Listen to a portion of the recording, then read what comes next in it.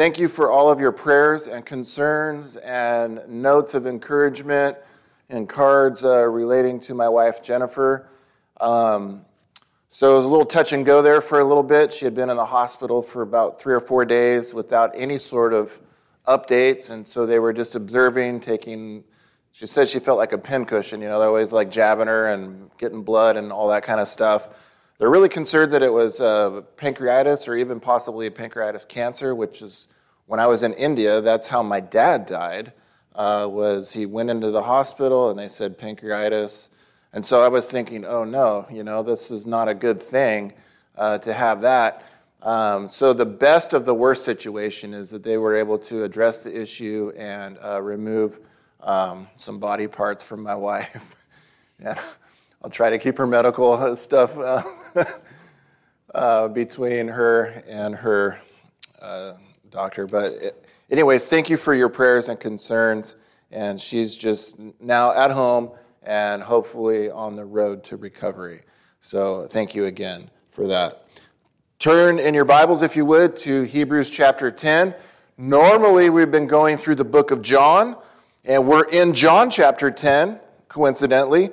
And the last time we were looking at the first 9 verses of chapter 10, and then we really stopped on John 10:10, which is where Jesus says, "The thief comes not but for to steal, to kill, and to destroy. I have come that you might have life, and life more abundantly." And of course, the life that he's talking about is not bios life, it's not anthropos life, it's zoe life. So in the Greek, that's life that's exclusive only to God. He's the only one that has the eternal, infinite, everlasting, unending, uncreated life. That's in God. You can't get life like that anywhere else. You can't put it in a beaker. You can't shoot it in your arm. You can't work hard enough or long enough to get it. It's a gift, and it only comes by faith alone in Christ alone. To get the Zoe, eternal, abundant life, you need to have faith in Christ to get it. So that's where we were at last time. Today, what I'd like to do is to talk about something a little bit different because of what's going on in the media, what's going on around the world. This verse stuck out to me. And the reason why it stuck out was because we're going through the book of Revelation on Sunday nights, and we're talking about the return of Christ, the rapture of the church. We've been in Revelation 13 for some time, which is the mark of the beast. And that's been really fun, by the way. That's been interesting. I love that chapter. But today, what I'd like to do is go through chapter 10, verses 1 through 25, just so we could get the context. And I'll be making comments line by line, precept upon precept, verse by verse. And then when we get to verse 25, I'd like to put the car in park and just stay there for a little bit and look at this idea where the Bible says, "Not forsaking the assembling of ourselves together, as is the manner of some, but exhorting one another, and so much the more as you see the day approaching." Let's just pray there. That's the text verse. And then we'll go back to verse 1 and work our way down to verse 25. Lord Jesus, again, I just pray that you just minister to your people and that the Holy Spirit that's in all the believers, that he'd be the teacher, he'd be the guide, he would edify us, he'd build us up, and he would reveal to us the Lord Jesus Christ. And in turn, the Lord Jesus Christ would reveal to us the Father. And so we pray this in his name. Amen. Look with me, if you would, in Hebrews chapter 10, verse number 1. I love the book of Hebrews. Love it. In fact, me and my buddy that go to India, we wrote a commentary on Hebrews, and we taught it to hundreds of pastors in India. I love the book of, I even have a book published. Did you guys know that I'm a famous author? You can't read it. I'll have to show it to you. You guys, does anyone in here speak Hindi? I have it in my back office. I'll have to show it to you. They spelt my name wrong on the cover, which is funny. I can't read it, so I don't know if the editing was accurate or not. It's in Hindi. It's the only book that I have published. It's a pretty big deal, right? But when we were going through the book of Hebrews, what we've discovered was that Christ is better. It's the theme of the book. Christ is better than Moses. Christ is better than the law. Christ is better than angels. He's better than creation. He's better than the temple. He's better than anything you could think of. Christ is superior. Christ is the pinnacles, the zenith, the apex, the top. Anything less than Jesus is inferior. So don't settle for something less than Jesus, because the book of Hebrews is trying to deal with Jewish people that received Christ and then went and settled for something less than Christ. And so the author of Hebrews is trying to bring them back to the centrality and the preeminence of Christ. Look with me if you would. And in chapters, basically chapter 7, 8, well, he's dealing with Melchizedek, and Christ is better than Melchizedek. But then in chapters 8 and 9, he's dealing with Christ is better than the law. And he's better than the temple, because those things were just types and shadows. But why would you settle for a type, a picture, or a shadow when you have the actual person of Christ?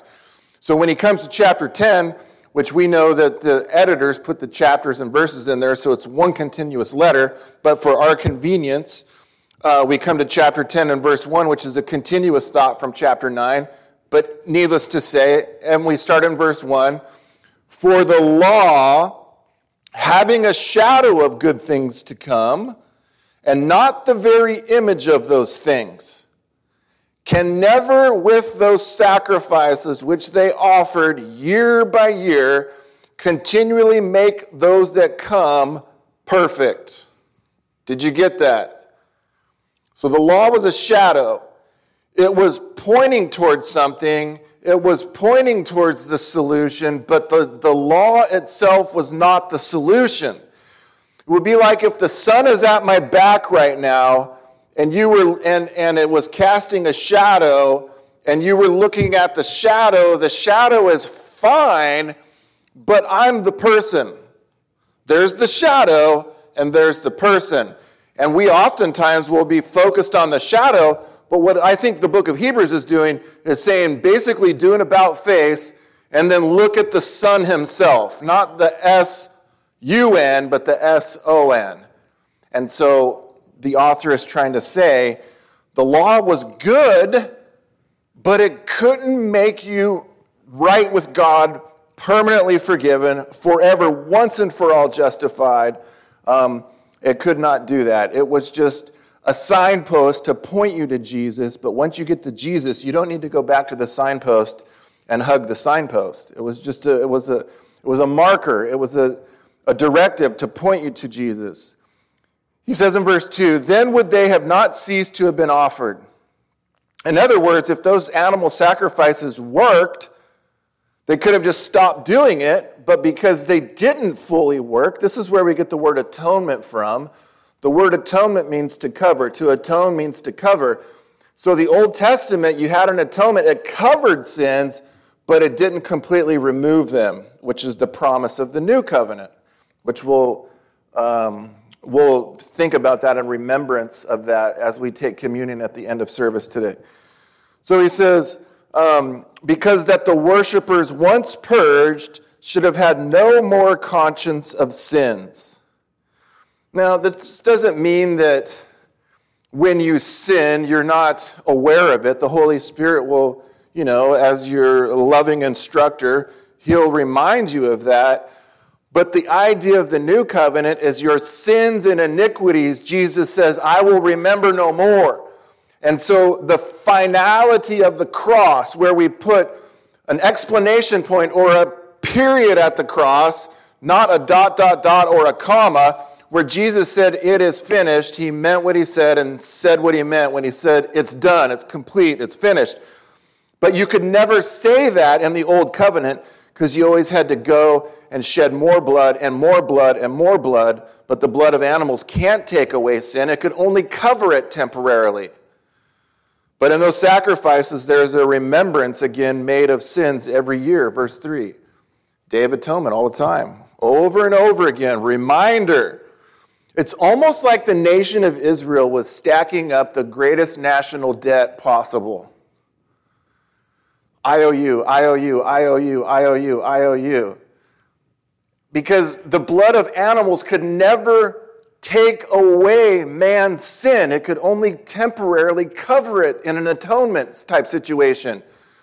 So when Jesus came, John the Baptist saw him, and he said, "Behold the Lamb of God, which comes to take away the sin."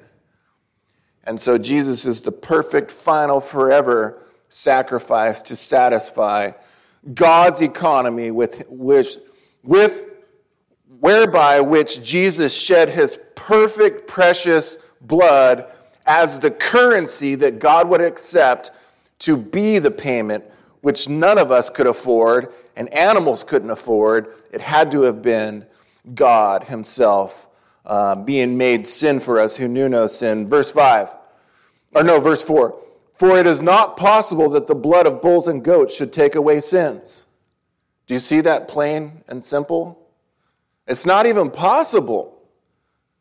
So by even the get-go of the old covenant, it was never designed as the final solution. It was a temporary fix. It was like a workaround. It's like, okay, you have in church or you have Zoom church. What do you like more?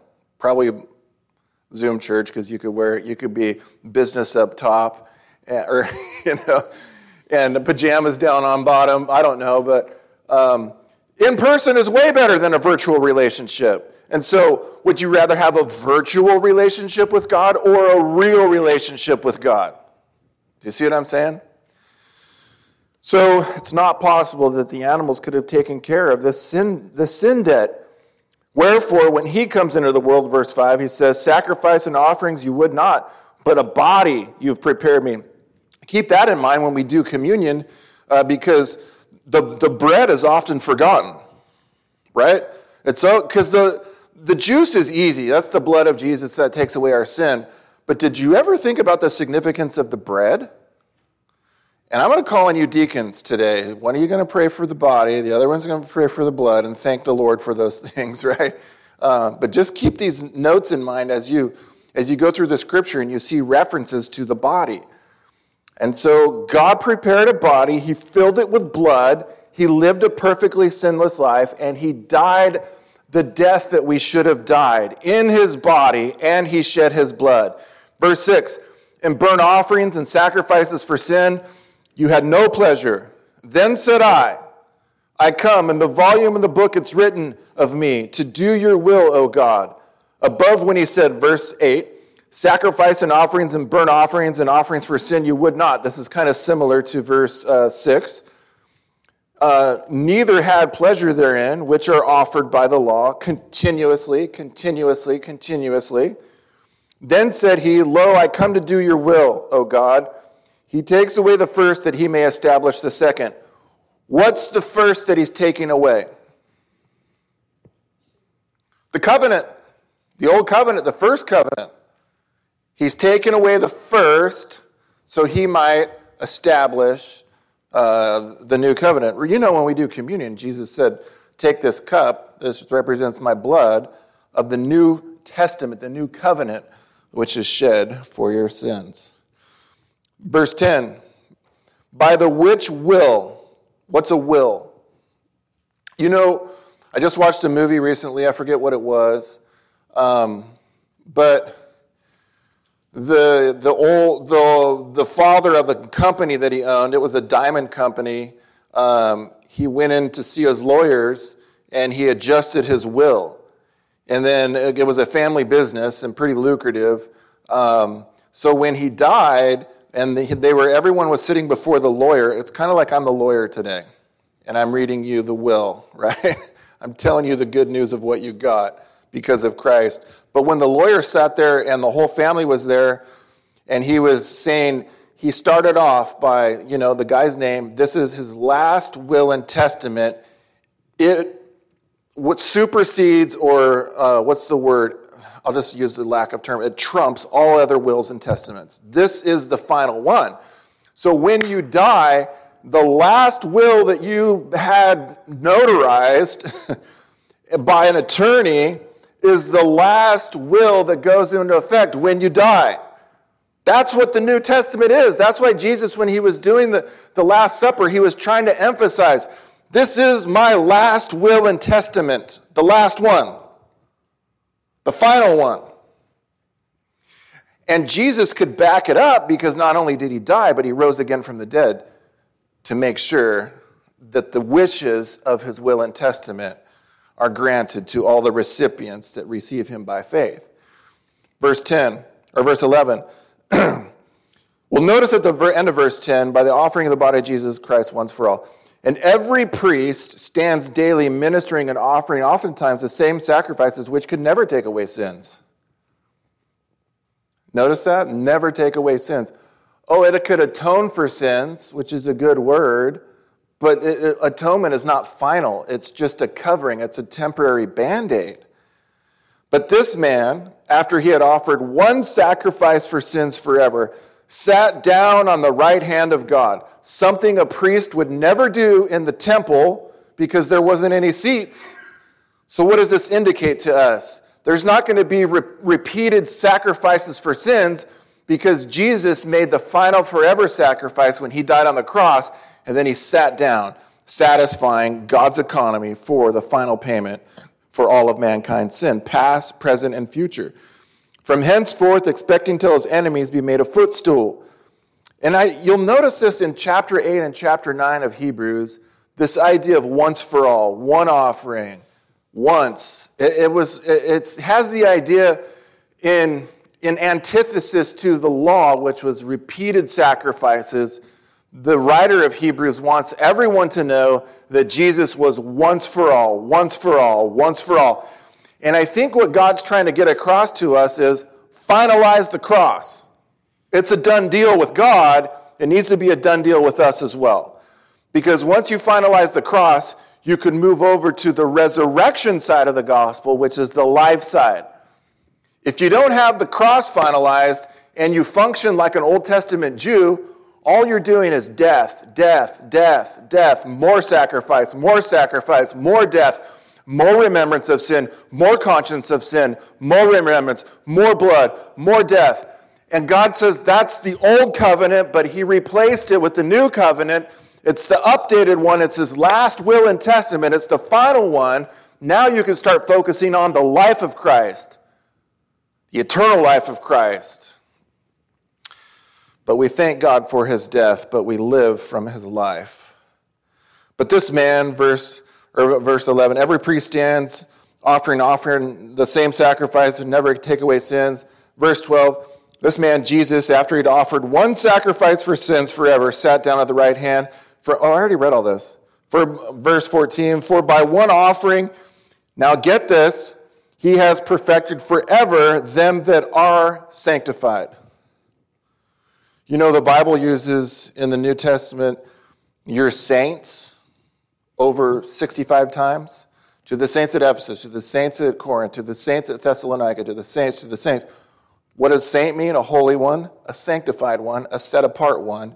If you're in Christ, you're set apart. In fact, Ephesians 2:6 says you're seated together with him in heavenly places. You're set apart. You're sanctified. Wherefore, the Holy Ghost, verse 15, Holy Spirit is a witness to us, for after that he had said before, this is the covenant that I will make with them after those days, says the Lord. I will put my laws into their hearts, and into their minds will I write them. So God, who was the lawgiver, he's also the law liver, not an organ, but the only one that could pull it off. He lives in you, and he wants to live his righteous life through you. And he says, and why would God even come into you anyways? You know, he used to dwell in the Shekinah glory, used to dwell in temples made with hands, but the Bible said God doesn't dwell in temples made with hands. He doesn't dwell in church buildings. He can, but he dwells in the hearts of born-again believers. How did he get there? Jesus had to forgive you, completely get rid of all your sins, to completely fill you with his holy, righteous, justified, sanctified life. That's who you are. That's not who I'm saying you are. That's who God says that you are.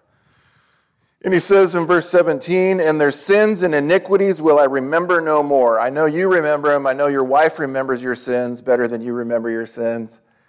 I know we all have a good memory of sins, but God has this divine ability to not only forgive our sins, but to forget them completely.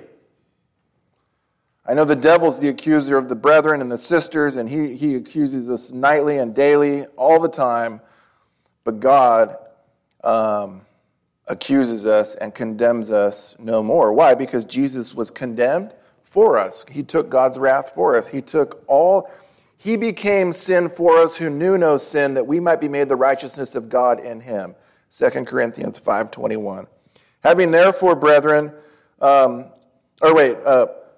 verse 18. Now where remission, forgiveness, payment of these is for sin, there is no more offering for sin. Verse 18. Did you see that? There's no more offering.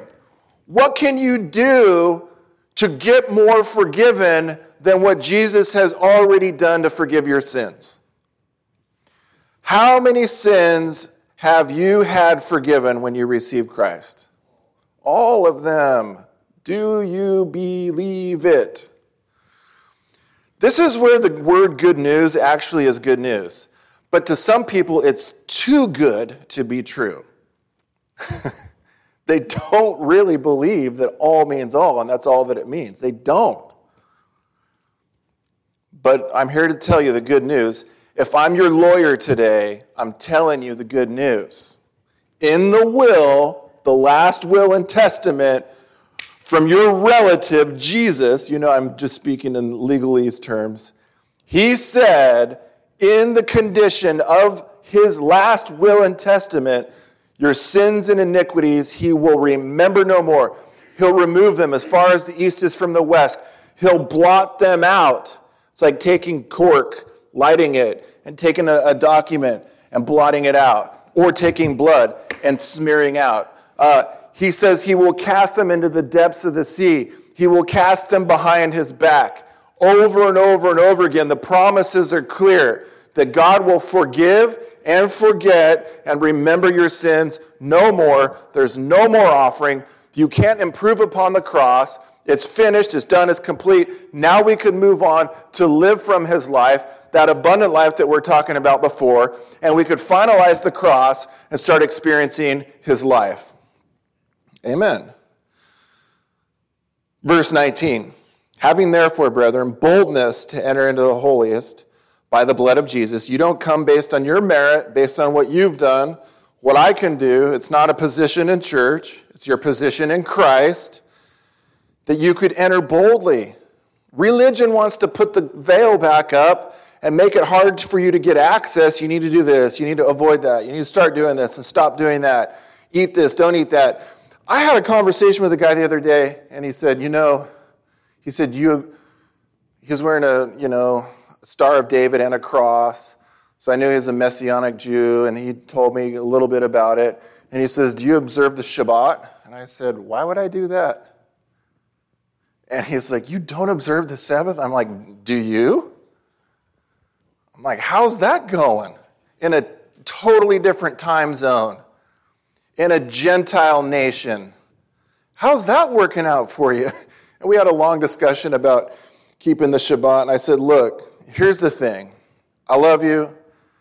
Rest is not found on a day on a calendar. It's found in a person named Christ. I've entered into Christ. I've ceased from my works as I've entered into his rest. And we went through Hebrews chapter 4 together, and I showed him. And so rest is found in Christ. He is the Lord of the Sabbath. If you're in Christ and Christ is in you, you're in the Sabbath. You're in the rest. You're in the rest.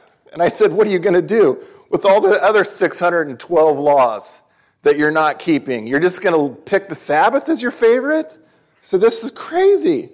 And he's like, and he was really struggling, and he's like, and then he gave me his name and number, and he said, well, call me later. And I said, okay.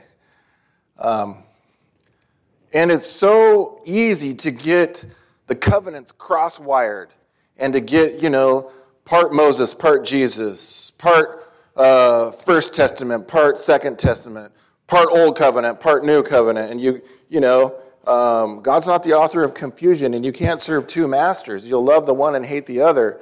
And I said, you're just doing what the New Testament deals with all over the place. You're becoming a Galatian. Having therefore boldness to enter into the holiest by the blood of Jesus, by a new and living way, verse 20, which he have consecrated for us through the veil, that is to say, his flesh. And having a high priest, that's who Jesus is, not even from the tribe of Levi, he totally dealt with that in chapter 7. Having a high priest over the house of God, let us draw near with a true heart and a full assurance of faith, having our hearts sprinkled from an evil conscience. Now he's brought up conscience again, which I think is very interesting. And this is a side project of mine, self-consciousness, way back from the garden in chapter 3, where they were God-conscious and they sinned and then they became self-conscious. But notice this, that he's already dealt with this in verses 1 and 2, having a conscience of sin. And then he's saying, now you're going to be cleared of your conscience. And I think at one point in a Christian's life, when you really do finalize the cross, there's something that happens to your conscience. God deals with it. And you don't walk around with a guilty, condemned, shameful conscience, because it's already been taken care of by the blood of Jesus Christ. And that's evidence that the blood has really done a good work in your heart. Having therefore, I already read that. Verse 23. Let us hold fast our profession of our faith without wavering, for he is faithful that promised. Even when we're not faithful, he abides faithful still, it says in Timothy. And here's where we're going to stop, and I've taken a long time on this, haven't I? And let us consider one another to provoke unto love and to good works, not forsaking the assembling of ourselves together, as the manner of some is, but exhorting one another, and so much the more as you see the day approaching. As you see the day. Go to the next slide. Hebrews 10:25. He's like imploring Christians, don't forsake the church. The ecclesia is the name for church. It just means a called out assembly of born again believers. Don't forsake the ecclesia, the church, the gathering together of ourselves together. That's the manner of some people, but lean into it, be a part of it. Why? So you could exhort one another. Why? Because if you see that the Jesus might be coming sooner than what you thought, so much more go to church. I just think it's kind of interesting that the devil's always been trying to get rid of the New Testament church. Always. And he's been successful with maybe some local churches, but not the bride of Christ at large, at whole. And let me just say something. When I fell in love with my wife, I didn't fall in love with the institution of marriage. I fell in love with a person. So when I say church, I mean Christ and his people, not the institution. But Jesus said, I will build my church and the gates of hell will not prevail against it. And so the devil could try, but he won't succeed. But he says, encourage one another, exhort one another, and so much more as you see the day approaching. Look at this next slide. This is also in Hebrews 10. You could drop down to verse 37. For yet a little while, and he who shall come will come and will not delay. What does that mean? Do you see the day approaching, Christian? Do we believe Jesus Christ came the first time? Raise your hand. Let's just see. Raise your hand. Everyone, if you're a Christian, you believe he came the first time. But do we also believe Jesus will come again the second time as he promised? It's almost like it's easier to believe the Christmas story and the Easter story and what happened 2,000 years ago than what is eminently going to happen. In other words, if Christmas and Easter is true, would not the second coming be true as well? It is, but how many of you are like, I'm like 95% he came the first time, but I live and believe kind of like 45% that he's going to come again the second time. I'm a little off balance, and I teach this stuff. It almost seems like when you talk about it and think about it and preach about it for so long, you're like, is it? It almost is so surreal. I don't know if that's even explaining it. But what are we seeing in our day today? You know, there's been many generations that Jesus is going to return here. I don't know the day or the hour because the Bible's pretty clear on that in Matthew 24 and Luke 21, Luke 17 and other passages. I don't know the day or the hour. I do know the Bible says it'll be like the days of Noah when people are buying and selling and giving in marriage and they're like business as usual. It'll be like the days of Sodom and Gomorrah, which you could read about those days. Pretty terrible days, right?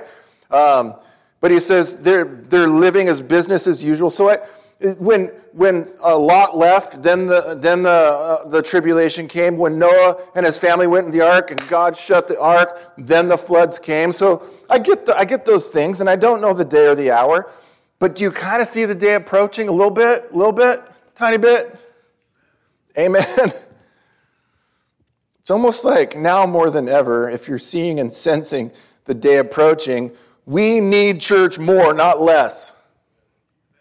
Amen. That's the point I'm trying to get at. That's why this verse stuck out to me. I'm thinking, wow, with all the advances of technology and all the advances that we don't know about,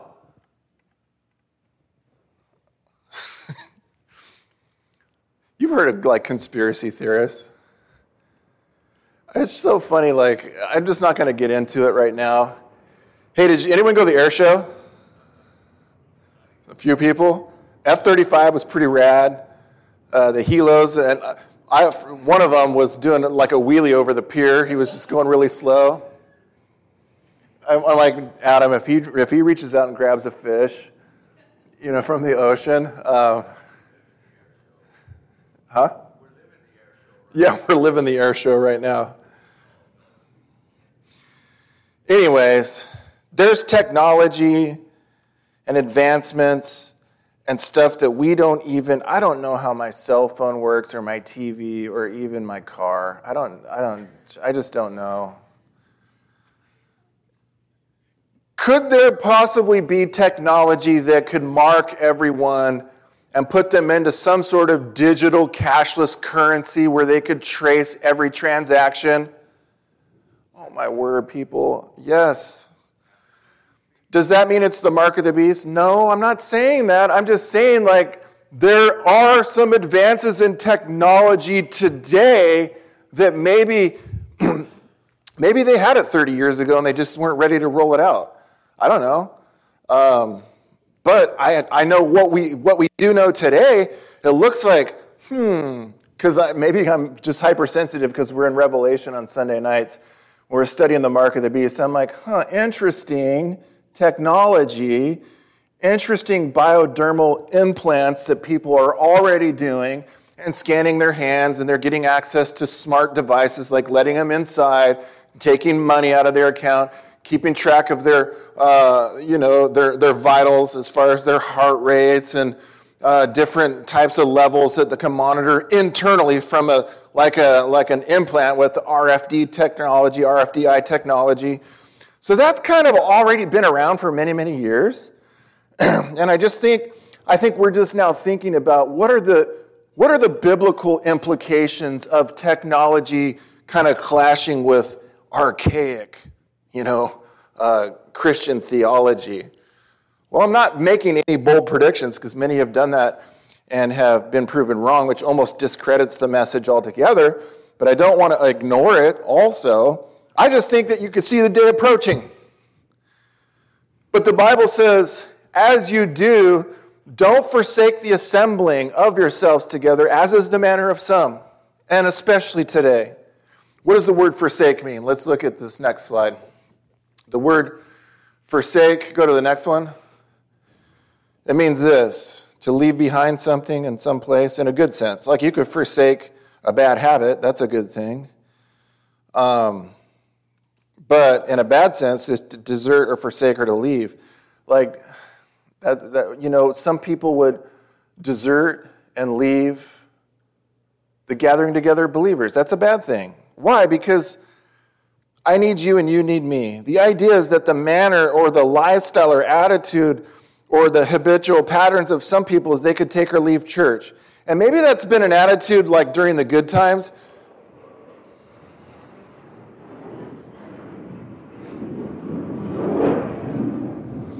Maybe that's been the attitude when things are going well. But I'll tell you what, you probably heard me say this. When I went to Romania after the fall of communism and Ceausescu was ousted by the revolutionaries that wanted to overthrow the evil government of the communist dictator regime that he was imposing upon people. And I had plenty of conversations with people that lived under it and after it. But I asked some Christians what was like during and then after. And he said after, people kind of have this idea like they could take or leave church. But during, even when their life was at risk, they went to church. It was a big priority. Isn't that weird? To where when you're free to just do whatever, it almost reveals your heart, right? Like, hey, I could go to church or not go to church. I have the freedom to do that. What's that in the Jets or whatever? But when you're told you can't go, it kind of triggers something, right? I want to go. What did you feel like during COVID when they said, you can't go, everyone's going to die? And then COVID got really smart, and he's like, okay, 50 people, you're definitely going to die. 40 people, maybe. It was almost like with Abraham reasoning with God for the people. 30 people, die. 20 people, wipe them all out. But COVID could do math, so if there's 10 people, you're okay. You're okay. You're okay. Okay. I'm not saying that people aren't affected by viruses, and they are. I'm not trying to make light of it, but we've gone through some crazy times where we've been told some just stuff that just made you scratch your bald head and go, huh?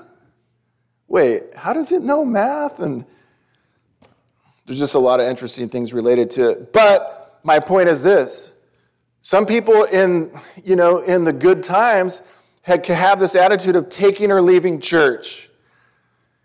And so the Bible's saying, don't let that be your manner.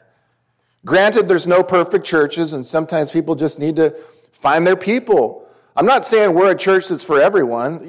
If someone leaves this church because they don't like the people, the building, the color of, the way the wood grain is designed, or these awesome retro 1970s light fixtures, maybe they're super offended by stuff like that. That's okay.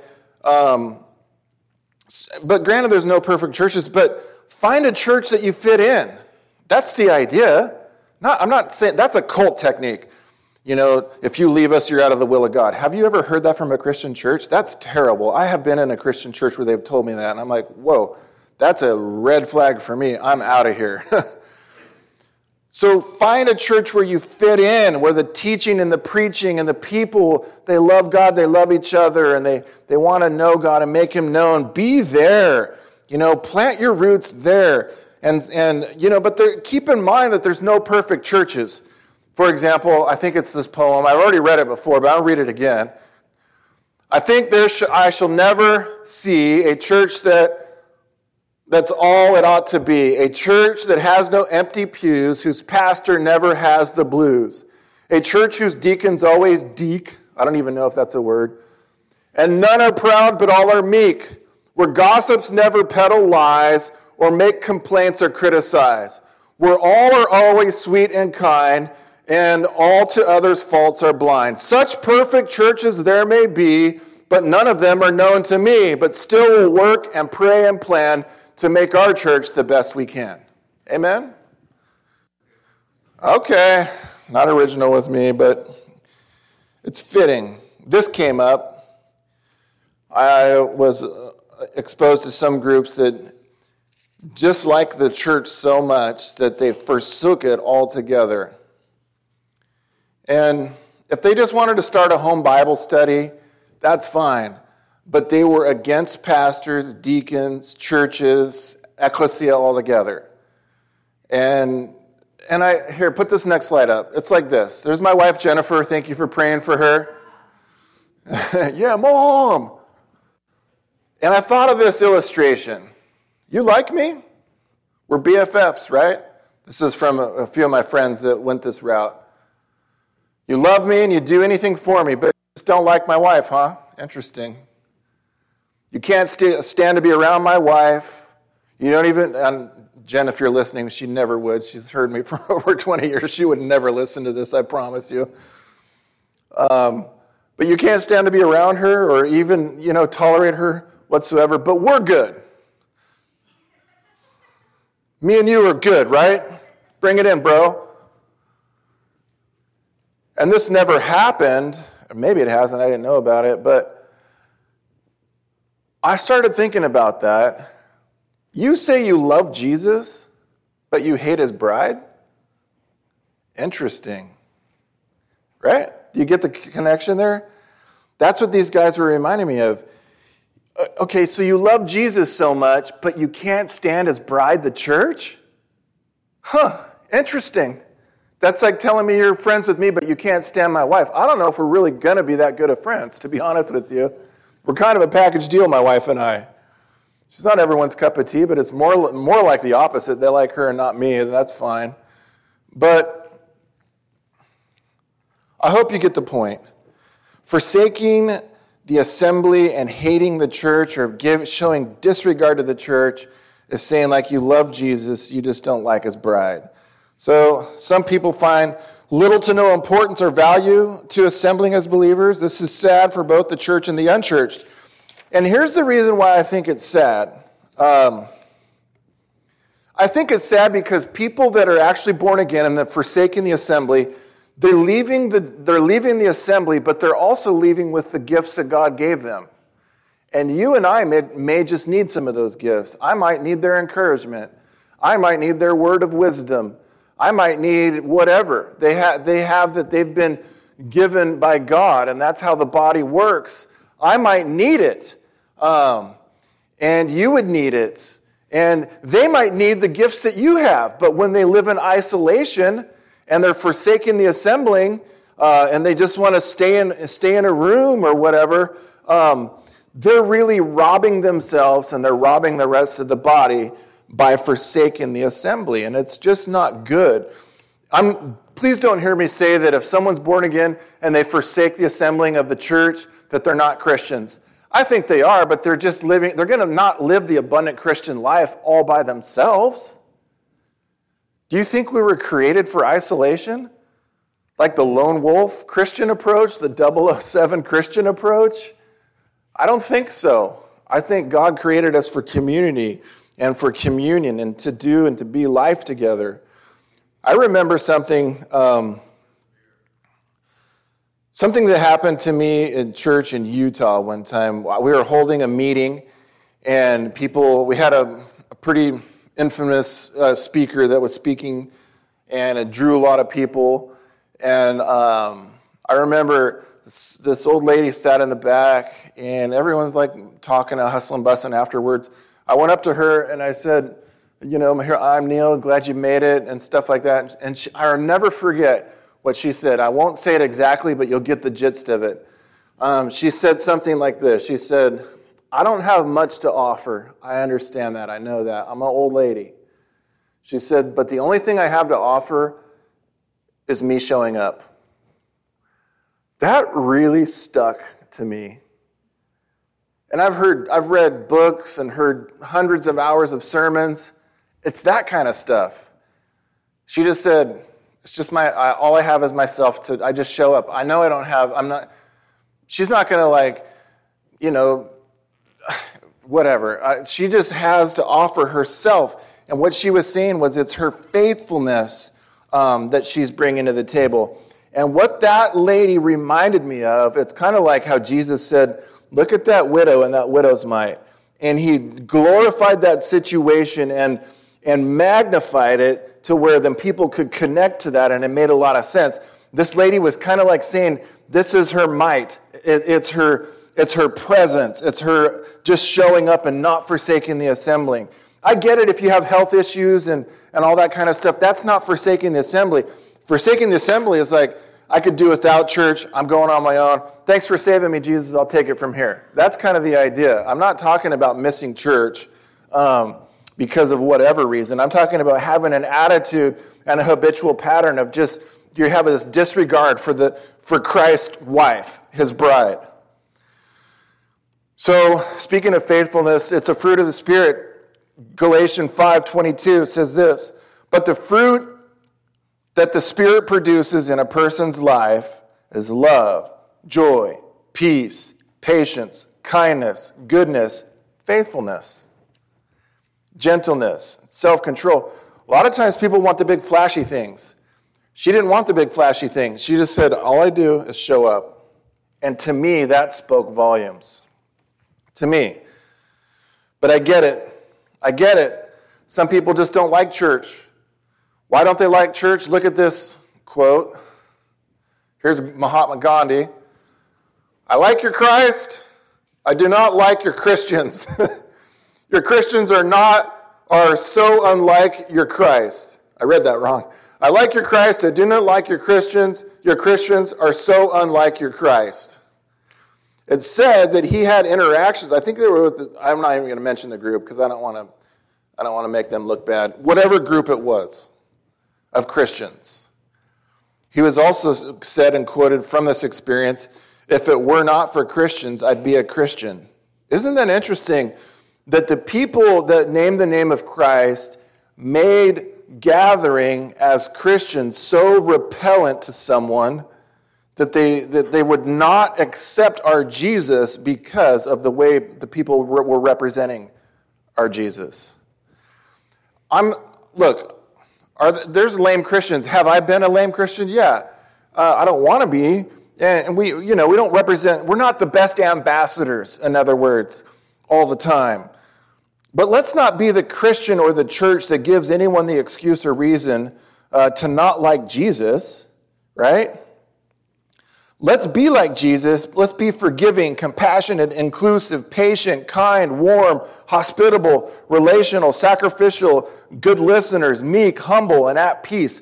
Let's be the representatives of Christ as he puts his life in us to live his life through us, as he lives his life with us to affect those around us. Let's do that. Let's do that so that we don't have people like Gandhi saying, I like your Jesus, I just don't like your Christians.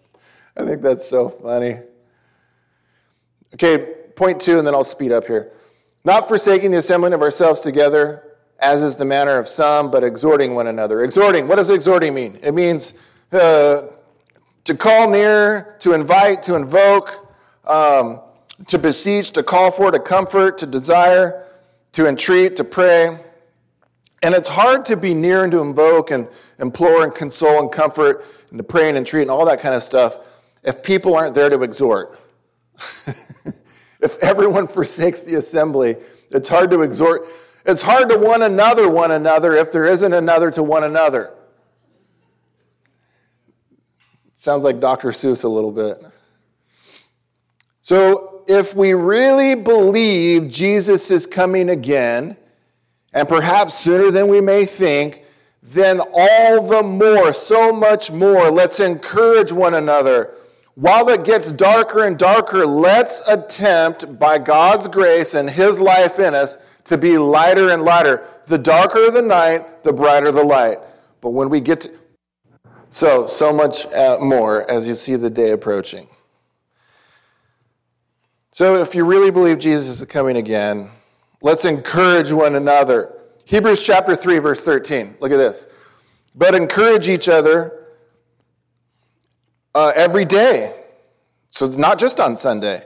While you still have something called today. I never even noticed that just till now.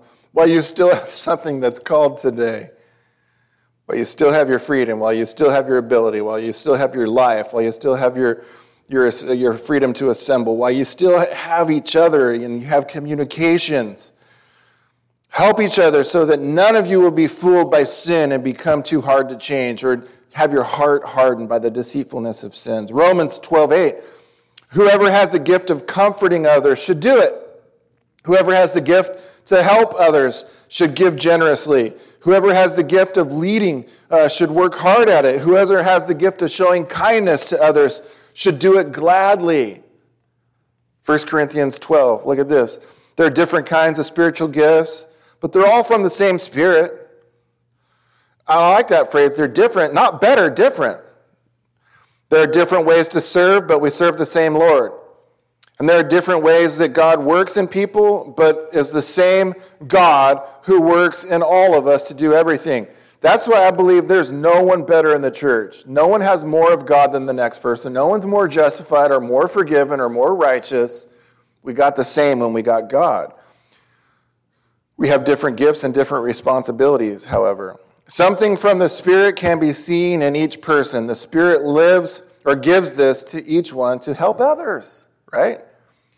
He gave to us so we could give to others. Like Jesus says, you've freely been given, you freely received, now freely give.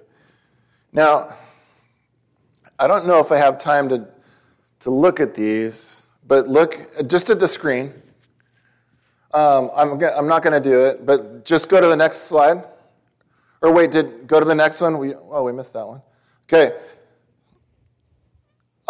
There's two passages that I'm referenced in this message that pertain to the day of Christ coming. This particular one wants the believers in Thessalonica. We would have turned there, but I just ran out of time. We're going to do communion here. This particular passage, if you want to write it down and read it later, deals with the catching up of the church to meet the Lord in the air, and so shall we ever be with the Lord. And he says to this group of people, encourage each other with these words. Encourage each other. Why? Jesus said, you're going to hear of rumors of wars. You're going to hear of this. There's the Christ. There's the Christ. He said, don't be fooled. If it's possible, even the elect would be deceived. He said, don't fall for it. There are going to be many false prophets. The love is going to wax colder and colder as the day is approaching. He says, don't let your heart be troubled. Believe in God. Believe also in me. In my Father's house are many mansions. If it were not so, I would have told you. I go to prepare a place for you, and I will come again and receive you unto myself, that where I am, there you may be also. Don't lose heart. Encourage each other with these words as you see the day approaching. As you see the day approaching, it might be tempting to forsake the assembly and to say, what's on Netflix? What can I buy from Amazon? I don't want to be around people. I don't want to go to church. Don't do that, especially as you see the day approaching. You need each other. We need each other. We need to encourage one another, especially if you see the day approaching. And then, in a moment, in a twinkling of an eye, boom, right with the Lord. But let's encourage each other until if that happens. Maybe it won't in our lifetime. But let's be busy about our Father's business.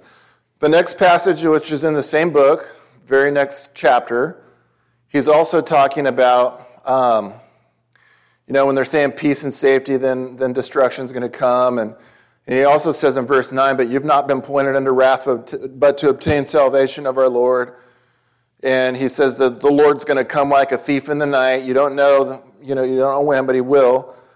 And then he says this, because they thought that the rapture and the tribulation were already taking place, the Thessalonians. And so he's writing to them to encourage them. And then he discusses that in his second letter, 2 Thessalonians, and he deals with the Antichrist in chapter 2 of 2 Thessalonians. But here, he says, encourage each other and help each other grow stronger in the faith, just as you are already doing. In the context of the day of Christ is approaching. They thought it had already happened.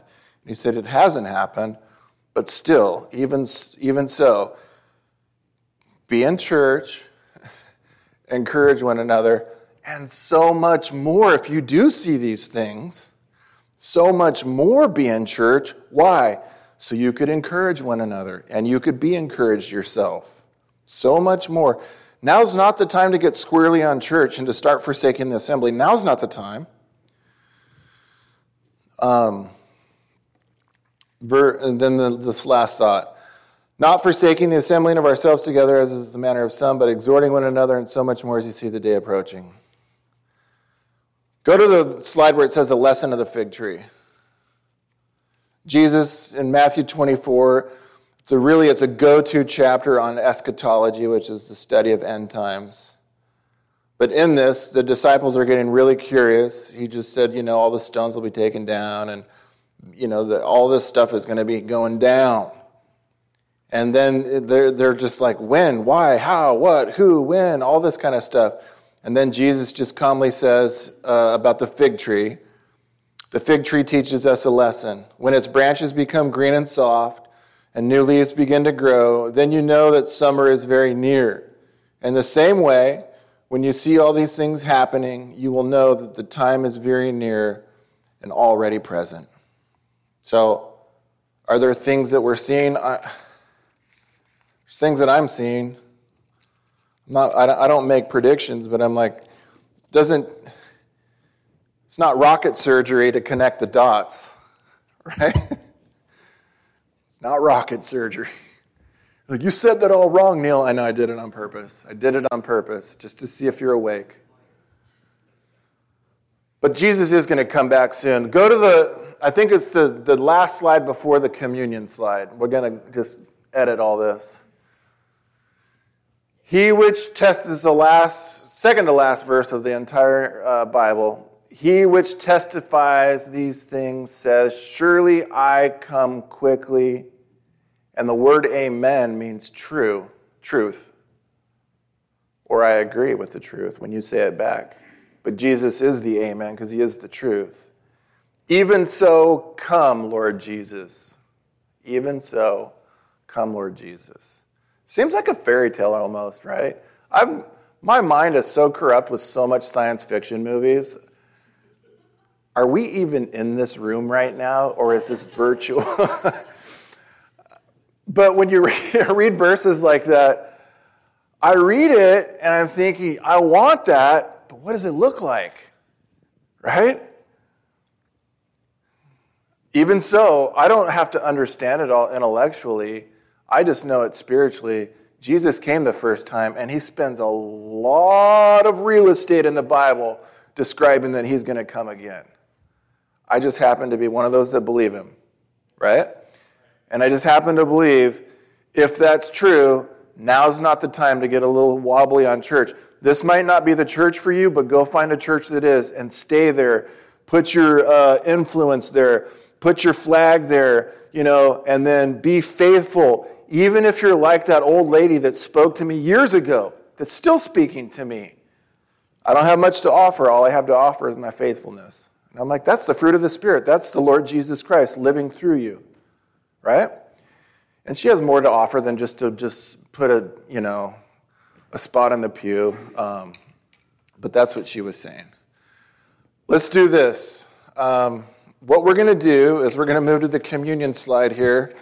And Miss Karen, if you want to play, that's fine. If you don't, but we'll make sure if you do play the piano that you'll be able to participate in communion as well. But what we're going to do because of COVID is I'm going to move the pulpit off to the side, and there's communion that's almost like Delta Airlines is doing communion today. There are communion to-go things because of safety reasons. So just take one of these. On the top is the bread, so you take off the top layer, if you can. You take off the top layer, and there's the bread. We're going to pray and thank the Lord for his body. Underneath, you rip it off again, is the juice, and then we're going to pray and thank the Lord for his blood that was shed to put us into the new covenant, the New Testament. So maybe, Karen, if you could play right now, and then what we'll do is we'll just start from the back rows and just come around the outside and then walk by and grab one for you and for someone else if they can't walk up here.